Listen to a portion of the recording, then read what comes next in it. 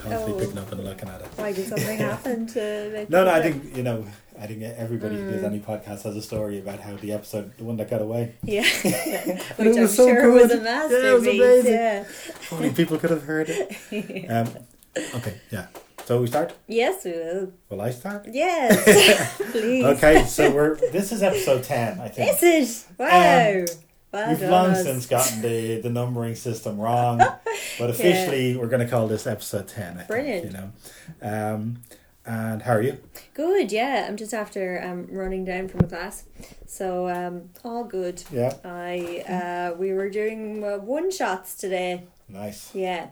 So, in terms of like continuous shots? Yeah, or doing just continuous shots. We were watching a thing on Spielberg and how much he does it, and this particular analysis doesn't always like Spielberg, but he's kind of talking about how good he is at doing kind of invisible one shots, and there's a lot now. There's a lot of very obvious one shots, and they make it very obvios. Whereas he's quite good at, like, you kind of almost wouldn't notice it. Then at the end, it's like, oh wow, that was all in one take. There's a reason why he's Steven Spielberg. Yeah. It's no fluke with this guy. So otherwise good. Yes. How are you? Okay. Yeah. Feels like a very one of those Fridays where you kind of go, I'm just limping towards the finish. But it's okay. Yeah. I find the weeks are flying. They really at the moment. are. It's ridiculous. But I suppose because I'm hurtling towards the grave and all that.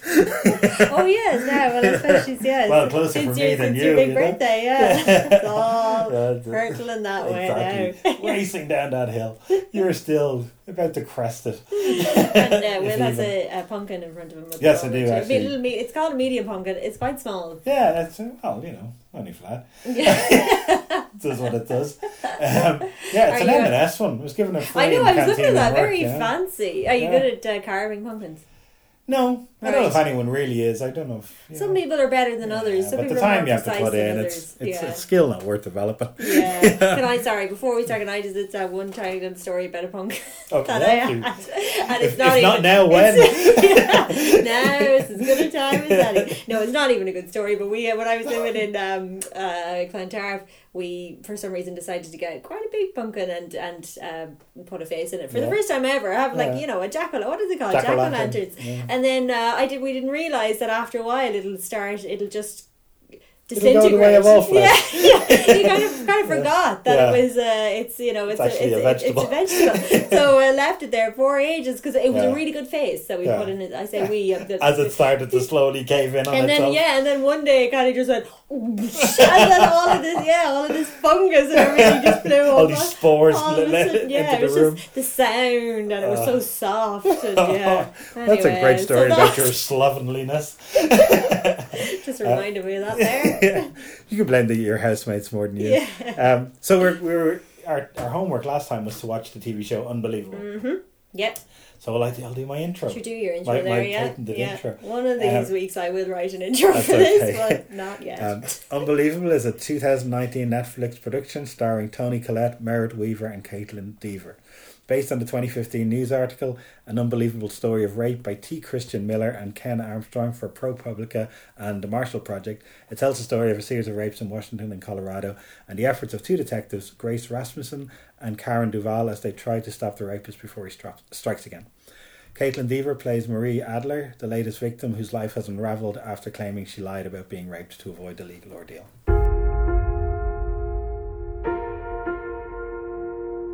I know this is hard, but I need to ask you some questions about what happened. He tied my hands. He said if I screamed, he'd kill me. No signs of forced entry. Doors and windows were locked. No DNA. Not a single neighbor saw or heard a thing. He brought a blindfold, but nothing to tie her with. Would a shoelace even hold her? You think Marie made up the attack? I'm pretty positive that it happened. Pretty positive or positive? They just kept asking me the same question. How come your story doesn't add up? I wanted to go home. I don't have a victim here. It's bogus. She made it up.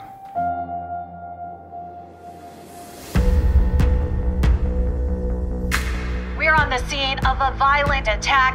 Police say a masked assailant broke in while the victim was sleeping. He said you need to be more protective of yourself. Black mask, bindings, early morning attacks. I think he's done this before. Aurora. 18 months ago. Intruder, black mask, backpack, tied her out, took photos. To date, has not been caught. You know what though? I just realised that the name of the journalists are T. Christian Miller and Ken Armstrong, but I'm almost sure they're both women. Okay. The journalists, yeah, I'm pretty sure they're both women because I'm almost sure that they're both women, but maybe I got this one because I remember now. Maybe I just made up a whole story in my head. So the whole thing is these two detectives, and this is so I didn't realize. Did you realize when you were watching it that I knew obviously at the beginning it says based on a true story, but I didn't know how much it was based on something that there was a real Marie Adler in that. I think her name is different, but that how accurate it was or how true to life it tried to be. The series tried to be to real life. But did you know that when you were watching it? I knew. I'd seen that it was a true story, but I didn't find myself questioning how much they had taken from the source. I just kind of blindly went with it. Yeah. I kind of thought it was when they said based on true story, I kind of thought they meant based on... This has happened a lot to women, and it's kind of based on these stories. Based on it. That's what I sort of thought. But then I researched it afterwards and... found out it was, that obviously that was based on this story that had won a Pulitzer Prize, I think, when it was released, and that it was two female journalists who were writing it, and it was really strange because it was 7 years after the case, and one of the journalists found out that this other journalist was writing it, and they thought that rather than competing against each other, they would join forces and which kind of mirrors the story. It's really strange. It's very coincidental that it would mirror the story of the detectives in it. But what did you think of the first episode? How did that go? The first episode I really liked, actually. I thought I was kind of hooked quite quickly with the first episode. I found it a slightly, well, apart from the content, I found it a difficult watch. Oh yeah, you were saying that, yeah. I don't know what it was about it. It was there was so much happening, and they really had to establish this tone that was kind of different from other procedural dramas I'd seen. Mm-hmm. But for some reason, it just seemed very... I guess the nature of it was it starts just after the Caitlin Dever character has been raped, and the aftermath of that crime, and her going through the system and being part of that and how that worked. And it was a tough watch just in terms of what she had to go through. But I found as a thing, as a TV show, I always find first episodes are somewhat problematic at times because they have so much work to do. That you don't really get a sense of what the show's going to be like till the second episode. But you felt it was... I liked it actually, and I kind of, because I had never seen, I didn't know, well, I had an idea of what might happen if to a rape victim afterwards in terms of all the different procedures they have to go through, but I've never seen it like that. I've seen bits and pieces and things like that on different shows, but the whole, I thought they did that quite well. Well, they did, they kind of, I suppose, as realistically as they could. They did. I thought I quite liked that. I actually forgot. I liked it so much I forgot that Toni Collette was supposed to be in it, and I like the fact that they didn't introduce her until the second episode. And I thought the Merritt Weaver, is that the actress? I'd never seen her in anything else. Have I, but apparently she's in a comedy show. The name has escaped me. That somebody told me they had seen her in, and felt it was difficult to watch her in this serious role, having been in this. Oh, really? But anyway, I thought she was brilliant. I thought she was so understated and but she was so sympathetic, especially when she goes to the victim that she meets, the second victim. The second victim that we learn about, and just how gently she brought her through the whole process. I thought that was fantastic. And I really liked that, and I really liked the fact that but then she was such a kind of hard ass with the officers. If she felt like they weren't doing a good job, it was just like, what the fuck's sake, do your job. But you could see her when she was guiding the second victim through the process and talking to her and just coaxing her along. You could see it was a performance. It was something she has done many times in her job. But I think we could see it, but I don't think you would expect the victim to see it. She was very trusting. But I know. She was brilliant. I thought she was really good. And very understated. Almost I thought it was, because I'm glad I didn't see her in anything else. Because I hadn't seen her in anything else, she was just this detective to me. And she's a very normal looking person. I always think of, do you watch that film, Monsters Ball? Remember that thing with Halle Berry in it? And she's a struggling waitress. I remember seeing the comedian Jim Gaffigan going, well, she should just be a model. She looks just like Halle Berry. I know. Sometimes when you see things like that, and these like amazing looking people are really struggling, like there are ways that you could. Come on, do what I know it's shallow, but do what you got to do. But no, there was nothing wrong with her, but she did look like a very normal person. Yeah, and then because she's not as obviously as well known as say Toni Collette or something, you're not thinking of, even though I really like the Toni Collette character, and I find she's so good, you kind of forget after a while. But it's always a bit like, oh yeah, well it's Toni Collette as well, but that's what I liked, and I kind of liked that they gave that detective a whole episode by herself. Yes, absolutely. I really like that. I think you need to, because I think she could very easily be overshadowed by Toni Collette if she's introduced first. Yeah. So what did you think of her character when she came in? Yeah, I really liked her character, and I kind of thought, I assumed she would be like that, the really tough character. Yeah. Apparently, the detective that they're both based on, the two detectives that they're both based on, who are two women as well, she wasn't like, she was a lot more. She wouldn't have been as feisty as her, and she was very much happy to kind of stay in the back a little bit. But they said the one thing that definitely was accurate was, you remember at the end when Toni Collette stays back so that she can go. She apparently did do that. This woman, and she was more experienced than the other woman and everything else. So I liked Toni. Detail, I thought that was a great moment. Yeah, I kind of liked Toni Collette's character, and I like it's something we've seen before. Yeah. There's always the kind of more the tough, I don't have time to stop, just walk and talk at me at the same time. It's kind of the. In less capable hands, it would come across as a character that might have originally been written as a man, and then at the last minute they've changed. Yeah. But I thought she was very believable, and I sometimes there was moments in it where I was going, she's kind of chewing the scenery here a little bit, overdoing it. And can you think of any in particular? No, it's just more. Sometimes her attitude towards this new person was a bit exaggerated. As in she was so kind of... I'm just getting on with it, you better keep up kind of thing. There was just kind of, come on, this is a kind of a trope we've seen many times. Yeah, the mismatched couple, that's when I first thought I did kind of think that, and then I thought the more they got into it, it's the bit where they kind of figure out, okay, actually it's better if we just come together. And apparently in the real life situation, it did happen the way it was, and that the woman's husband just happened to be working with the other detective, and that's how they found out about it. But it felt very natural, and I like the fact that they didn't just automatically get on, but at the same time they didn't overplay that relationship in any particular direction. So they were a difficult fit at first, then they kind of stepped on each other's toes and they apologised and they got on with it, and then they started to kind of respect. There was a slightly grudging respect at start, but then they could each see the strengths of the other. And it was very good. And you could see them becoming friends, but you could sense that they were mostly going to be colleagues. Yeah, that's what Even if they had stayed working together. That's what I sort of thought at the end, which was nice, was that, and I know Toni Collette said that thing about, oh God, we're not going to have one of those women bonding moments or whatever. But I did think afterwards, and I know Meredith Weaver, is that her name? Meredith Weaver, who she rang her up to say that Marie Adler had rang, and I thought, oh, that's nice that you're bringing her. But I did think that, I was thinking, oh right, they're not really... They're probably not going to stay in touch. They're probably going to stay in touch a little bit, but they're not going to be best friends now, which I liked. I liked because that's realistically probably that's what would have happened. And I enjoyed their relationship. And did you feel that when you were watching it though that was there any moment when you realised that this was a predominantly female cast, or were you aware of it all along, or as they added more characters they seemed to be mostly female? Funny did that strike you as intentional, or funny at the time? I normally think I would notice things like that. I think I was halfway through and I went, oh. Yeah, I don't think I actually really noticed that. I suppose the whole thing was, I noticed obviously the two lead detectives were female, which I was thinking brilliant. But then they had a team of 3 people in their office, and one was like an intern guy, when he had his very funny suggestion about seeing if any women had reported their underpants going missing, and they made a joke about it with him. Yeah. But the older woman they had she was great, I thought. Yeah, she was very good too. But I really liked the way it's set 10 years ago, maybe a little more, 2007, I think it is, So, that's the year the iPhone came out. So nobody had smartphones to help solve the problem. Was that the year it came out? Yeah, and so they had, there's a real problem, I think, with modern dramas and modern films, where characters in a moment where you just think, well, why don't they just Google that? Or why don't they ring somebody? Or why don't they text? Or, that could easily be found out.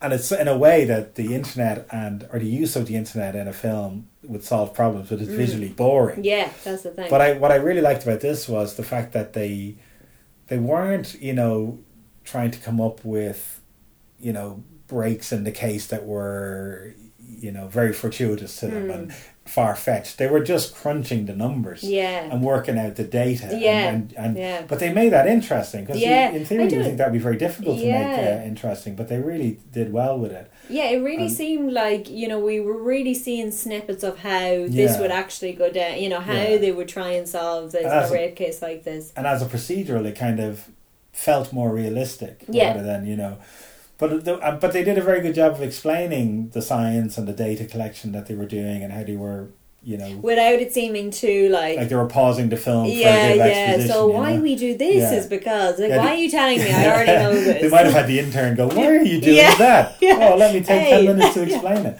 But I thought that was all well done. The other thing I really liked about it actually was that the two police, not so much one of them, the main police officer who didn't believe her, who started to have doubts or whatever, with Marie Adler, when she went in, and then there was two male police officers, or detectives, interrogating her, and then towards the end they start to think, I think she's making this up. She told them she was making it up, but then they kind of had their doubts already. And then with the they were trying to push for the easiest way to get this off their books. Yeah, and the fact that there was a few discrepancies, which I was reading since, apparently people who've suffered from trauma, that happens a lot, where they'll have different ideas, and that's why a lot of the People's time memories are just ridiculously unrunable. Yeah, especially with something like that. Like I can't even remember what I had for breakfast yesterday morning, and nothing happened, and I can't remember. But what I did like was that they didn't make them out to be cardboard cutout villains either. Exactly. And especially the main guy, not so much the other guy who didn't even apologise, but the main guy. He did. You could see that he felt terrible at, and when he realised what he'd done. I like that moment on the phone where Toni Collette says, "Well, no, she's not. I'm sending you to that picture now," and there's just a silence for around 3 seconds. And I was thinking to myself, God, imagine if you were that person and you had told a 17, 18-year-old girl and then it wasn't just the fact that they accused her of lying. She said she was, and then charged her with lying as well. But also, you have to kind of keep in mind that we see so much that obviously that they don't see, and that character is reacting to a certain amount of information. But you could see on his face the oh shit moment, and just how terribly he felt for it. And you never see that. Those guys, like you say, they're usually stock characters. They're just bad guys. So I really like, I really like the way they did that. They didn't make him, because he is just human, and this obviously did happen to somebody. And I've read an interview since. I think he was very apologetic about it and said, "Look, I don't know how this happened." The other guy apparently retired left the force before this all came out, and he very much is like, if you want to talk to me, pay me, and I didn't do anything wrong to he doesn't come across as the nicest person. but I think he definitely seemed like the one who was pushing to kind of get rid of this, and once he saw that little loophole almost like that she might be lying or things didn't line up, he was kind of pushing her not to carry this on, so I thought Caitlin Dever, her character, I thought she was great. She's really so good. Yeah. And and then after that I watched Booksmart. So I just watched Booksmart last weekend. I loved it. I really enjoyed it. But she's so I thought she was a good actress in Unbelievable, but when I saw her then in Booksmart, I was thinking she's amazing, because she's so different, and she's she was just so vulnerable and unbelievable. You just all you want to do is just give her a hug. Yeah, and she was so she was such an endearing character, and despite everything that had gotten her to this point, she still seemed really lovely. She had this terrible. She was a foster child, and had been put through. And even down to the point after the rape accusation, her foster father wouldn't be in the room with her on his own and stuff. And he was very apologetic about it, but you could see her life unravel as she So she she says she made it all up, to avoid the court case and all the drama, and still things start to unravel after that for her. And it's kind of like, when will the detectives investigating all of these rapes make contact with her? I know, that was the whole thing. I was kind of I thought it was going to happen a lot sooner. Me too. But it kept going.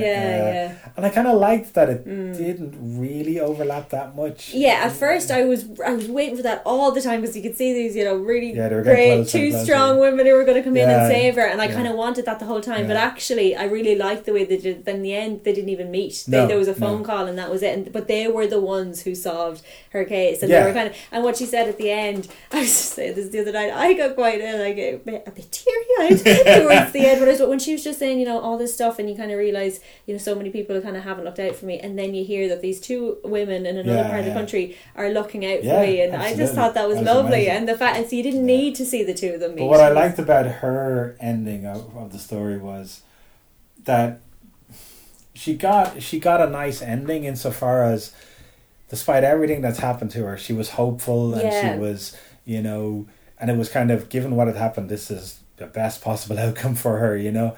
And the film didn't punish her. I know it's based on a real story. The film didn't leave her as a terribly broken person, you know, because her inherent goodness kind of is the thing that's going to get her through everything. And the opportunity for a fresh start, and the money that she received and stuff like that.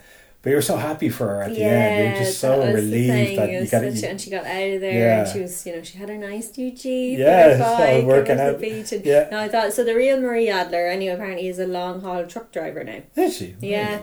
This is I was reading an article on it, and they were talking to the two journalists, and they kind of, one of them sort of formed a friendship with her just from interviewing her a lot, and she was saying that she's very, very, for everything that happened to her, she's kind of incredibly hopeful and very nice and everything else. Because so often it's just, or it'll be, the hope for her comes in the fact that she's maybe she's in a new relationship and some guy's going to save her. Do you know what I mean? Or that she's met someone who look after her rather than she can do it herself, you know. And I thought that was an amazing ending. It was lovely. And what I liked most about the series was that I thought it was really well done. It was really humanely made. I thought. Really quite sensitive to victims of rape, especially victims of rape, I suppose, who haven't been believed as well. Absolutely. And but showing the two sides of detective work, you know, they weren't just showing one. They weren't just showing, this is what happens with some women who report that they've been raped. There's detectives who don't believe them. Then they also showed the other side of these women who, you know, they were working day and night to solve this case, so that didn't happen. And there are obviously lots of detectives. So I really liked that they were showing the two different sides of how it's dealt with. It was quite an emotional moment when the guy's on trial. I guess this is our spoiler episode. Oh yeah, like all of them. He's on trial, and the victims start turning up in the court. Yeah, you know, nobody knew they were going to be there. Yeah, that old lady who was so powerful. But I mean, I really enjoyed it, and I really enjoyed the way they made the mundane aspects of the job interesting. And how you got the sense of how they were using maths and data to solve this case, you know, and but also they showed how they had a twist in it at one point towards the end when they felt they were about to catch him on something, you know, complicated. But it was just enough of a twist. It's obviously believable because it happened, but it was, if you wrote that into a script that wasn't based on a real story, you might go, come on. You know, but that's the thing. So it had a really nice mix of, you know, what I enjoyed about it was you kind of go, actually, this twist is not a bullshit Hollywood twist, you know, just to send it off, just to milk more out of it. This happened, and it was, you know, and how they responded to that was very good. And how they go off on, they would get the data wrong in a way, or would suggest somebody. They had this theory that it was a police officer. Police officer. And they narrowed it down based on a few criteria. And he really looked like him as well.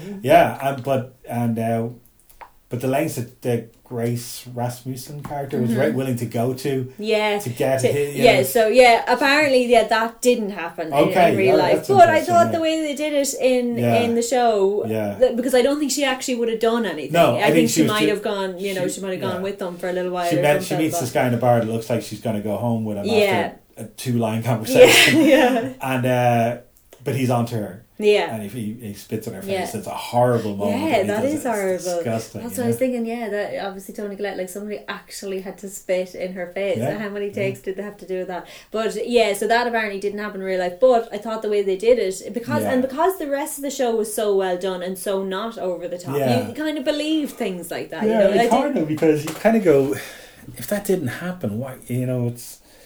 If you're being so faithful to everything else, why are you putting that in? I think it was to show, like they were saying basically in the article I read, it said even although that didn't happen, lots of other stuff did happen, and she really did go out of her way. Really, that was her life for that case. I think if that scene had somehow played out to, because you don't come away from it knowing how far she would have gone, I don't think it would have played out the way it looked like it was going to, but you don't know.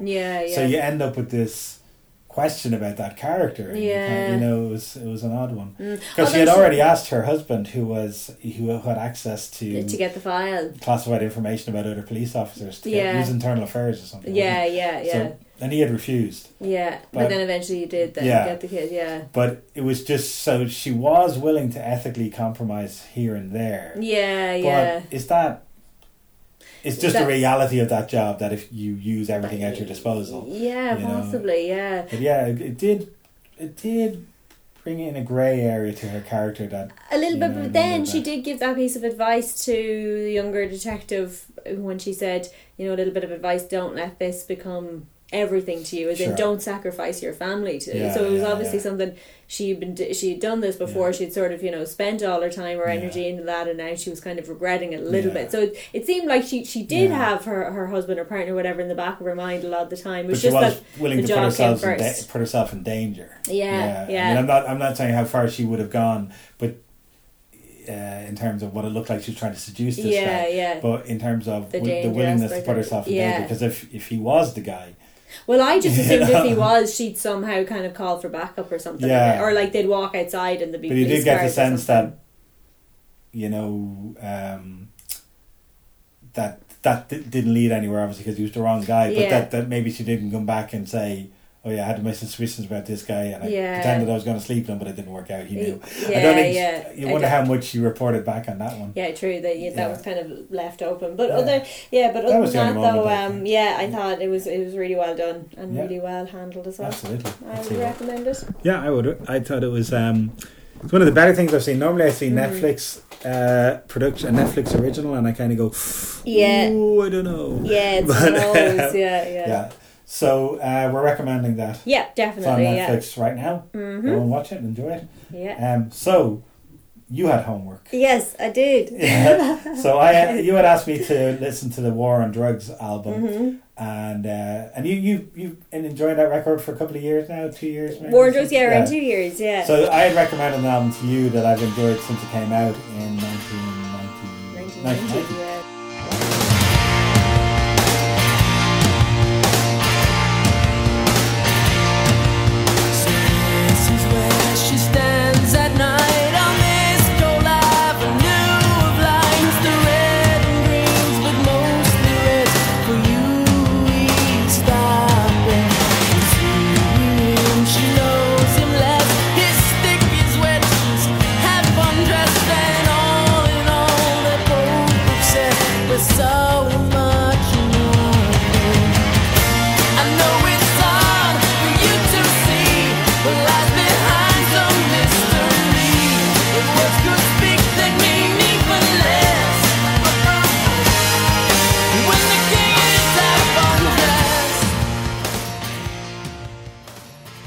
This is a band, a San Francisco-based band. They released 2 albums. The one I recommended was Belly Button. The band is Jellyfish. Yeah, debut album, wasn't it? The debut album. They had one more, and then they all broke up. Oh right, you only had one more after that. Okay. Yeah, and it's kind of Belly Button Part 2, maybe a bit fancier in some ways, but definitely that. Right. So this is a top 3 record for me. Really? Now, I wouldn't expect most people to like it. They're by no means a cool band in any way, but I absolutely love them. It's one of those records that never gets old. Okay, so, why do you like it so much? I like it because it's like every song on it, it's a very pop album, and it's very, the melodies are really strong, there's loads of parts to the songs, but I like how positive it is, how happy it is, and joyful, and I just think it's very infectious music. Yeah. And I like pop songs to have but I like something like Mr. Blue Sky by Yellow. Oh, okay, with lots of bits to it. Right. That's like this epic pop song squashed into 3 minutes. I like that kind of stuff. Okay, so lots of stuff going on. Yes. Yeah. Lots of different instruments. And I haven't really found a band who does it quite like that. I mean, I've heard people compare them to Queen at times. Okay. I think for maybe just the guitar stuff more than anything else. Yeah. But they had a singing drummer who would stand at the front of the stage playing a stand-up drum kit. Yeah, I've heard about that. But I read that obviously he was a drummer and a singer, and I was thinking, I wonder was he at the back singing, or because Karen Carpenter used to play the drums and sing. Amazing drummer. Yeah. But so, what did you think? Okay, so I hated it. It's an old man's record. Have I been reading your diary? Go on. Right, so first of all, when you said lemon jelly, No, I didn't say lemon jelly. I said first jellyfish. of all, when you said jellyfish, and I was like, oh yeah, jellyfish, and I was thinking of lemon jelly. So I was thinking, brilliant, because I already know that I like them. And then I realised, this is another band. And I have to say, so when I saw it was out in 1990, that wasn't the problem at all. So there was a good few things. That's a much bigger problem. No, the thing is, right, I listened to it a couple of times, and definitely not even by the second listen, by the second half of the first listen, I was definitely getting more into the songs than that. Do you know what it is? I think if I had heard this in 1990, I would have probably really liked it. But I think just listening to it now, for me, it sounds it's really strange because it sounds so 90s to me, which is unusual because it sounds very 60s and 70s. See, I don't. I think it sounds really 90s to me, which is strange because it was 1990, so it was just at the start of I think it was August or something, so it was towards the end of the year. But now listening to the type of music I listen to now, which is all within the last couple of years, I don't listen to that much music. Well, no, I suppose at the moment I do. It's just at the moment I'm kind of listening to very recent music, and that it's only been released in the last couple of years or whatever. To me it sounded very, very 90s, especially once I almost thought there was some parts of it that had that kind of ska sound to it, which is great with the horns and the trumpets, and then the album cover with the big hats. But it's not very psychedelic kind of 60s. Do you know what I kind of thought it was obviously really influenced by the Beatles in terms of their melodies and things like that, and the hooks and the catchy hooks and all of that. Do you know what it was? It was like it had all of the elements to a really good pop light rock album. And probably if I'd listened to it years ago, I really would have liked it. But because I'm listening to it now, to me, it sounded very 90s, and it kind of sounded like something that would be played in a 90s show to show people who listen to alternative music. Then I maybe I don't think of it as alternative. I think it's very classic pop. Yeah, it is pop, but XTC or. Do you know what I mean? Like but see that, I think maybe that's what. Yeah, maybe if it was just described as, and I suppose it is described as pop. But to me, it was almost like it was like pop trying to be rock or something like that, and maybe that's what was kind of. It's what I guess some people call power pop. Yeah, kind of. But I kind of. Rock, but then the way they were dressed and all that, it seemed like they were trying, like the guy with the long dreads. It was like they were dressed like people who should be singing a different type of style of song. I don't know, and it all. And the thing is, I can totally understand why some people would like it, and especially then I would imagine it. And it is there's lots of different elements going on, and everything's. There's nothing. Everything's good, the melodies are good, the guitars and all that or whatever. It's just I was just thinking. I think it's just a personal thing for me. It's just at the moment I'm really, really not. It's really not my cup of tea. It could be a very tough about face if you're presented with a totally different style. But I think they look like they should be in a monkey style TV show about themselves as a band. They look like cartoon characters. They were ridiculous. Yeah, no, it was ridiculous. And to be honest, I think that kind of put me off a little bit when I saw the big hat, the big red and white hat. But I did keep getting transfixed by it's obviously a woman in the background. At first, I thought it was a biscuit covered in blue toothpaste. But it's actually a woman, whatever.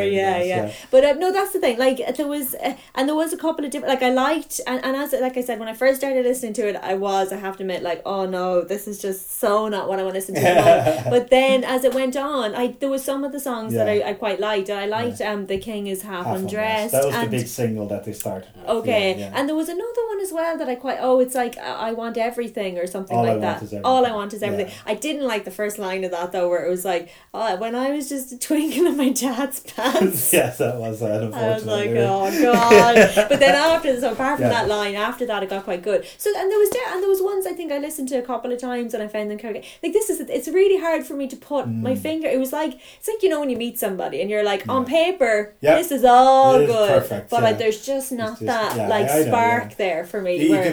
I find out with a lot of things where I kind of go, I can see it's good, I can see why people like it, it's doing nothing for me. It was kind of like that, and that was sort of That was it, but I do think a lot of it was because for me it sounds very 90s. Like when I think of 90s music, I kind of think, well, did they remind you of anyone? Yeah, there was a couple of different bands they reminded me of, and I couldn't really. Those. See, when I think of 90s bands, I think of.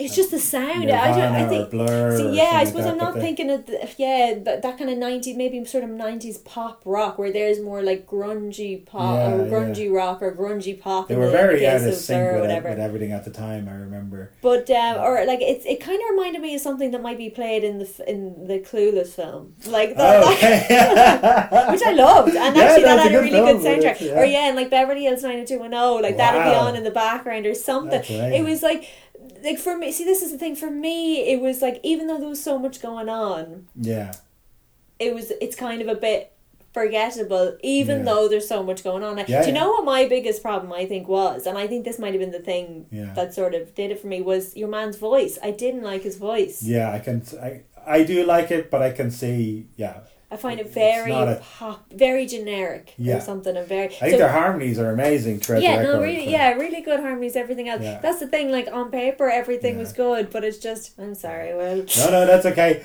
I am in no illusions about how out of step I am with young people's music. No, I tend to like a lot of...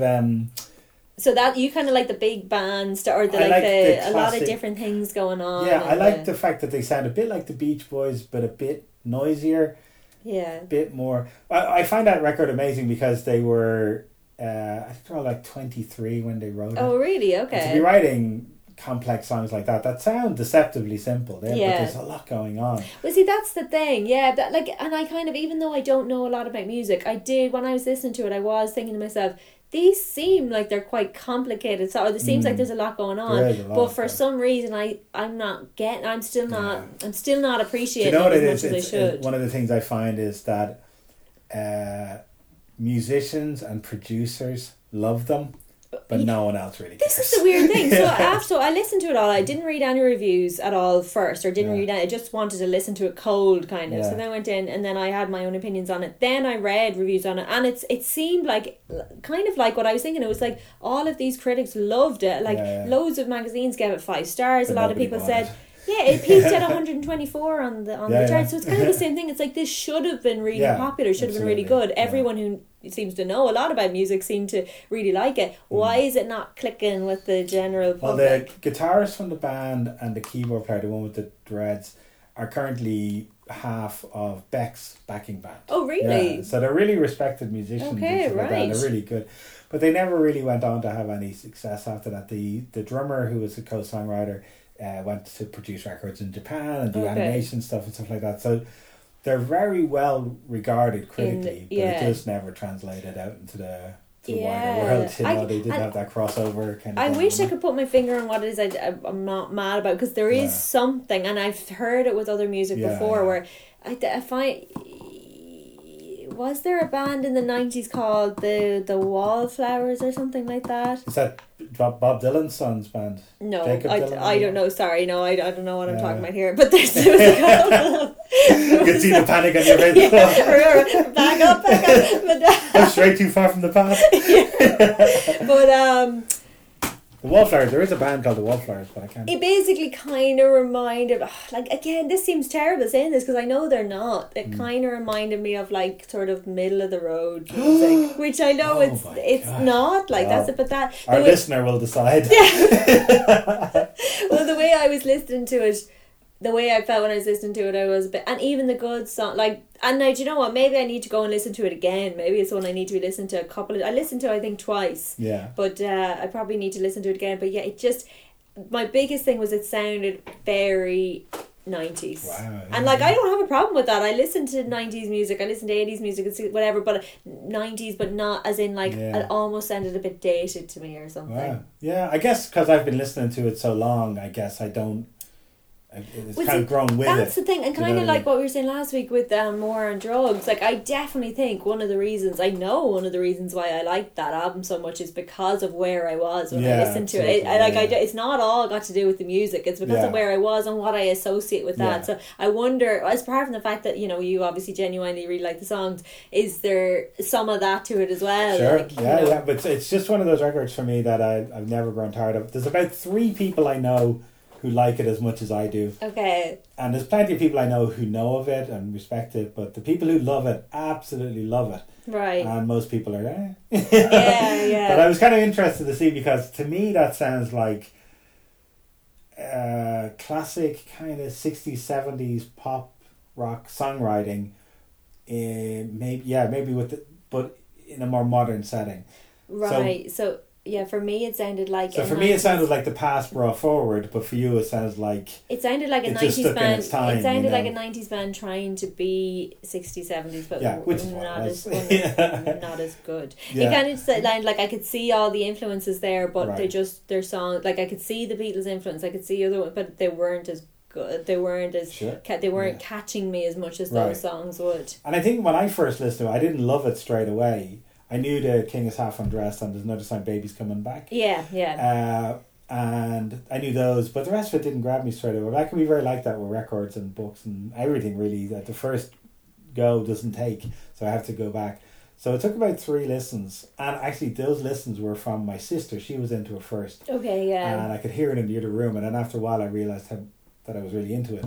But it didn't take at first, so maybe that third listen might be the weird thing is every so often it kind of reminded me of the James Dean from Manic Street Preachers. Some of his voice as well, but I really like Manic Street Preachers, and I really like their 90s stuff as well. But that kind of I'm not going to even try and do an imitation of it. But it's when he forces his voice a bit, when he almost borderline screams a bit. Yeah. I think their sound has probably aged a bit worse than Jellyfish. Because they were very 90s. Yeah. A lot of 90s records have aged badly. See, maybe it's because I listened to Manic Street Preachers when I was young, when I was a teenager, so that when I listen to them now, you're having the same thing as I did with Jellyfish. That's the thing. Whereas other people, I kind of can sound outdated, but like... I wonder if we played the Manics for somebody now who'd never heard them, they might just go, oh, it sounds so 90s, But that just might be the thing, Or maybe, do you know what it is? It's, for me, it's like, it's pop that's trying to be rock. I think that's what it reminds me of, and that's what I don't like. But I think it's more that they're happy in that space between. They like both. Maybe I just don't like the space between. I either like if you're going to be pop, be full on pop. If you're going to be rock, then. But there is that sub-genre of power pop that that people who love power pop are really into it. Okay, right. There's a site, Facebook group called I Love Power Pop. Right. And I sometimes look at it. I've joined it to have a look and see if there's any recommendations. But I would never join in with any conversations, because somebody will put something up and they'll all go, that's not power pop, that's not power pop. Oh, right. And it's, oh God, you're a bunch of losers. But I like the way they take kind of classic Beatlesy, Beach Boysy stuff and they do something a bit new with it.